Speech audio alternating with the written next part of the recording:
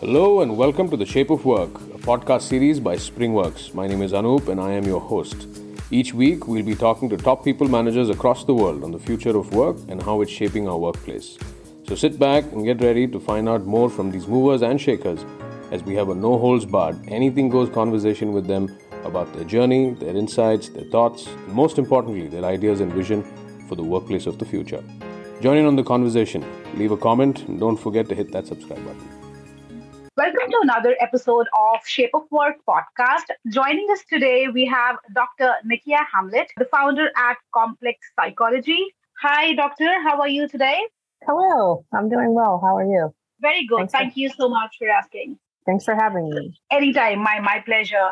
So, the reason we wanted to go ahead and have you as our guest because our listeners are very keen in understanding how it takes what kind of efforts it takes for startups to grow, the transformation from the scratch. So I'm sure we'll be enlightened with all your listening about your journey. So can we start with a little bit about yourself and your career journey till now? Absolutely. I would say that I've always been a scholar, a lifelong learner, and I was always very interested in human behavior and psychology. And so I went to school for education and psychology and became a clinical psychologist. So I've been working in that clinical world of clinical psychology for quite some time. And in that, I've worked at, big universities and I've worked in a mental health system. And in those activities and in those spaces, it started to make me really kind of think about work and how people do their work and what helps people do their work better and what helps people have a better experience at work. And from there, I started to think about my own consulting, which I was doing consulting work as a psychologist anyway. And I started to really think about how can I support organizations in creating equitable, inclusive, and, healthy workspaces where people can thrive. And so in the last 5 to 6 years, I've really specifically done organizational consulting, working with companies, helping them create, healthy workspaces for their employees. Lovely to know. Lovely. Awesome. Moving on. And, we have this millennial generation who is giving very tough competition to each other. So what is your secret sauce to winning the top talent? Is there anything which you specifically look at when you try to hire new people?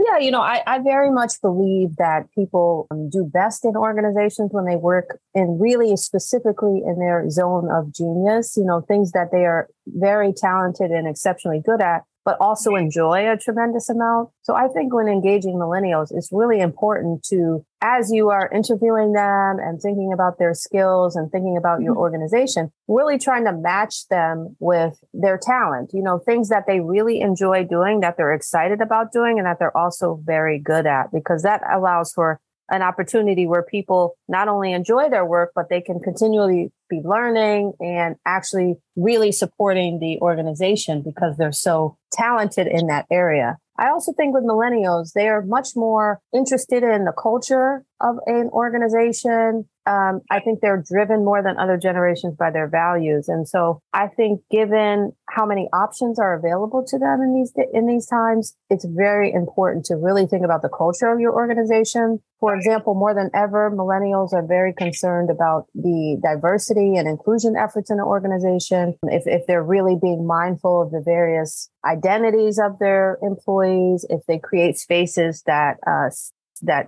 people can explore and appreciate and learn about different cultural perspectives. I think they're also more concerned with the quality of life. I mean, I don't think millennials are interested in just working for a company just because the job has been offered. They really want to know if you care about their well-being and are going to support their success personally and also professionally. So I think attending to those aspects are really a way to really gain top talent. Absolutely. I think this is very well said because we, the millennial generation, we are just not interested in the job which is offered to us, but a lot more, a lot beyond that. like the Yes. culture, how we are treated, and so many things. So, talking about Absolutely. culture so much, Nikia, what do you want to share anything? How can startups enhance the culture of the organization? How can they develop culture of recognition? Do you want to suggest anything? Sure. I mean, I think for one thing, as I just mentioned, really, I think inclusion in particular, in some ways, means really identifying the strengths and learning opportunities of individual employees and really, really getting to know them and their interests, their talents, their needs, even things like their hobbies outside of work so that you can build a work environment that really speaks to who they are as people and kind of allows them to bring their authentic selves to work. So I think those aspects really kind of getting to know your employees and their interests and their preferences and talents, and then structuring work opportunities and experiences, growth experiences for them that speak to those talents. I also think it's really important to have rituals and routines as it relates to work. And I often, with the teams that I consult with, just talk about having a practice related to mindfulness or some other, fun team building activity that they build into all of their meetings and activities to let people, to build that idea of that we're a cohesive team. We can have fun together. We can kind of bring our authentic selves to work. And I think having those regular opportunities to engage with people in ways that aren't just strictly about the work, but also, fun team building activities, et cetera, really allows people to feel comfortable in a workspace, and it builds that psychological safety and it builds a team cohesiveness. And so I tend to with the companies I work with, I tend to help them with experiential learning activities related to their work objectives, related to the specific teams, activities. But experiential activities kind of really help to create a space where people are learning together, but they can also have fun and learn by doing. So I think those are key ways to build the culture. Absolutely. Fun while you earn is something I think which everyone would love to have these days. Yeah, exactly. So yeah, absolutely. That's very well said. I think we so many of us have already made a note of this. Thank you so much for giving that input. Sure.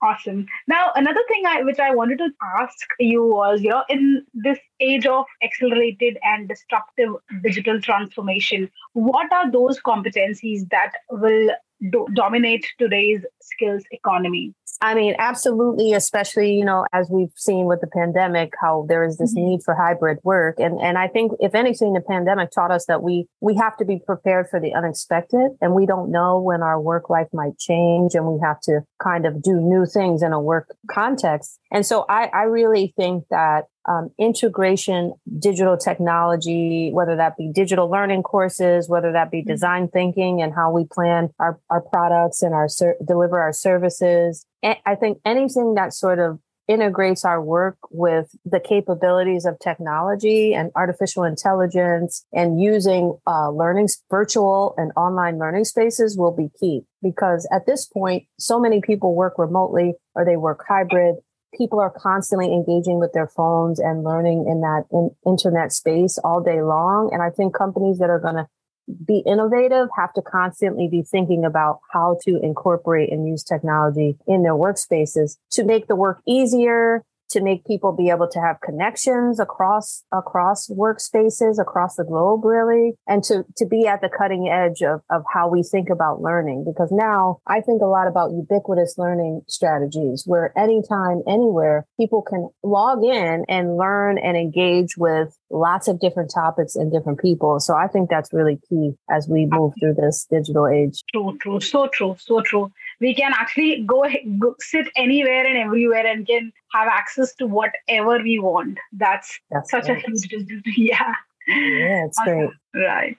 And Nakia, how are you becoming an employer of choice and enhancing the experience of employees across the value chain? Yeah, I mean, maybe this is something I've already kind of said, but when I'm thinking about employees for my own organization, up front, I ask if they're willing to do like a assessment like the DISC or the Myers-Briggs or Strengths Finders, and I think about what jobs I need done in my company And I really, really, really try to match to their skill sets. And I always talk to them upfront about like, what is your immediate goal? What's your goal in 5 years? What's your goal in 10 years? Because I'm already thinking in my mind, if I want to be an inclusive employer, I want to think about the professional development and journey of this person that I'm bringing into my company. So I think of it like a partnership. Like I need a job done, but I also want to support their development as a employee. And I think when people know that you're invested in them in that way, and that you want them to help you with some kind of job, but that you also are supporting their own professional interests, I think that's really the way to onboard people and give them learning opportunities and let them try different tasks so that they can see what they're good at, and you can have a real match between their talent and what you actually need done in your company. Yeah, that's excellent to what you just said. I think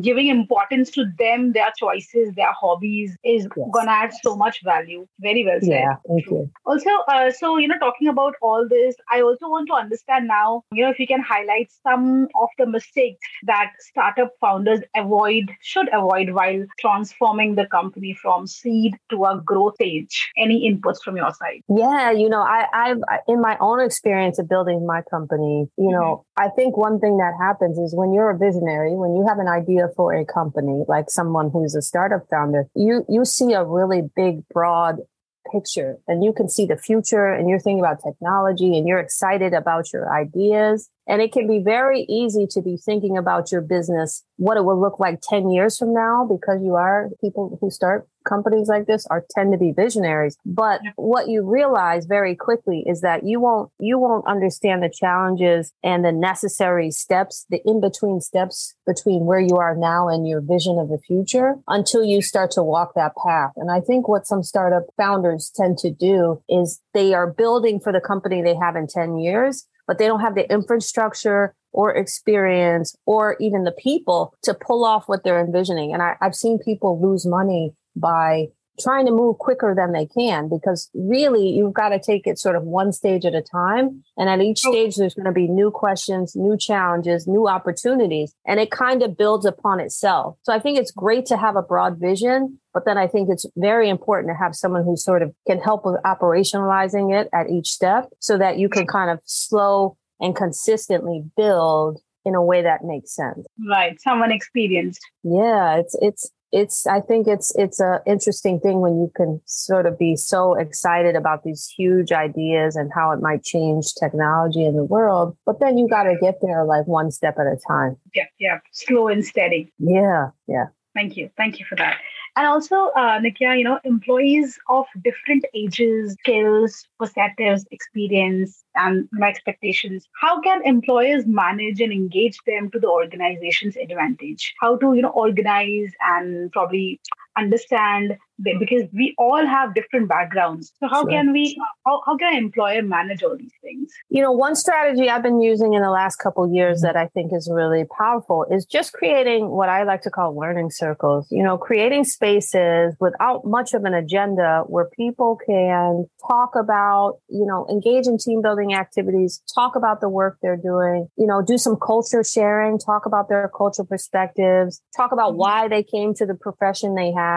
And I find in those spaces where you can help people build connections across generations, across cultures, across teams, it kind of builds this sense of we are learning together and we are growing together by sharing our various perspectives. I sometimes think in meetings are very structured. You have an agenda, you have work to do.